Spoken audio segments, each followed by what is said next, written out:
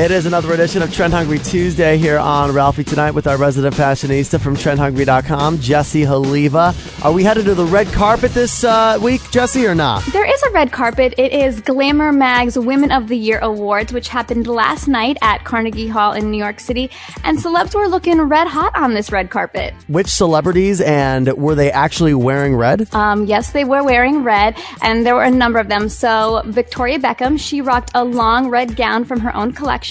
Selena Gomez, she sported a little red Valentino dress with sheer sleeves. And they weren't the only ones. Amy Schumer, she rocked red with red, so she had a red dress with red strappy shoes.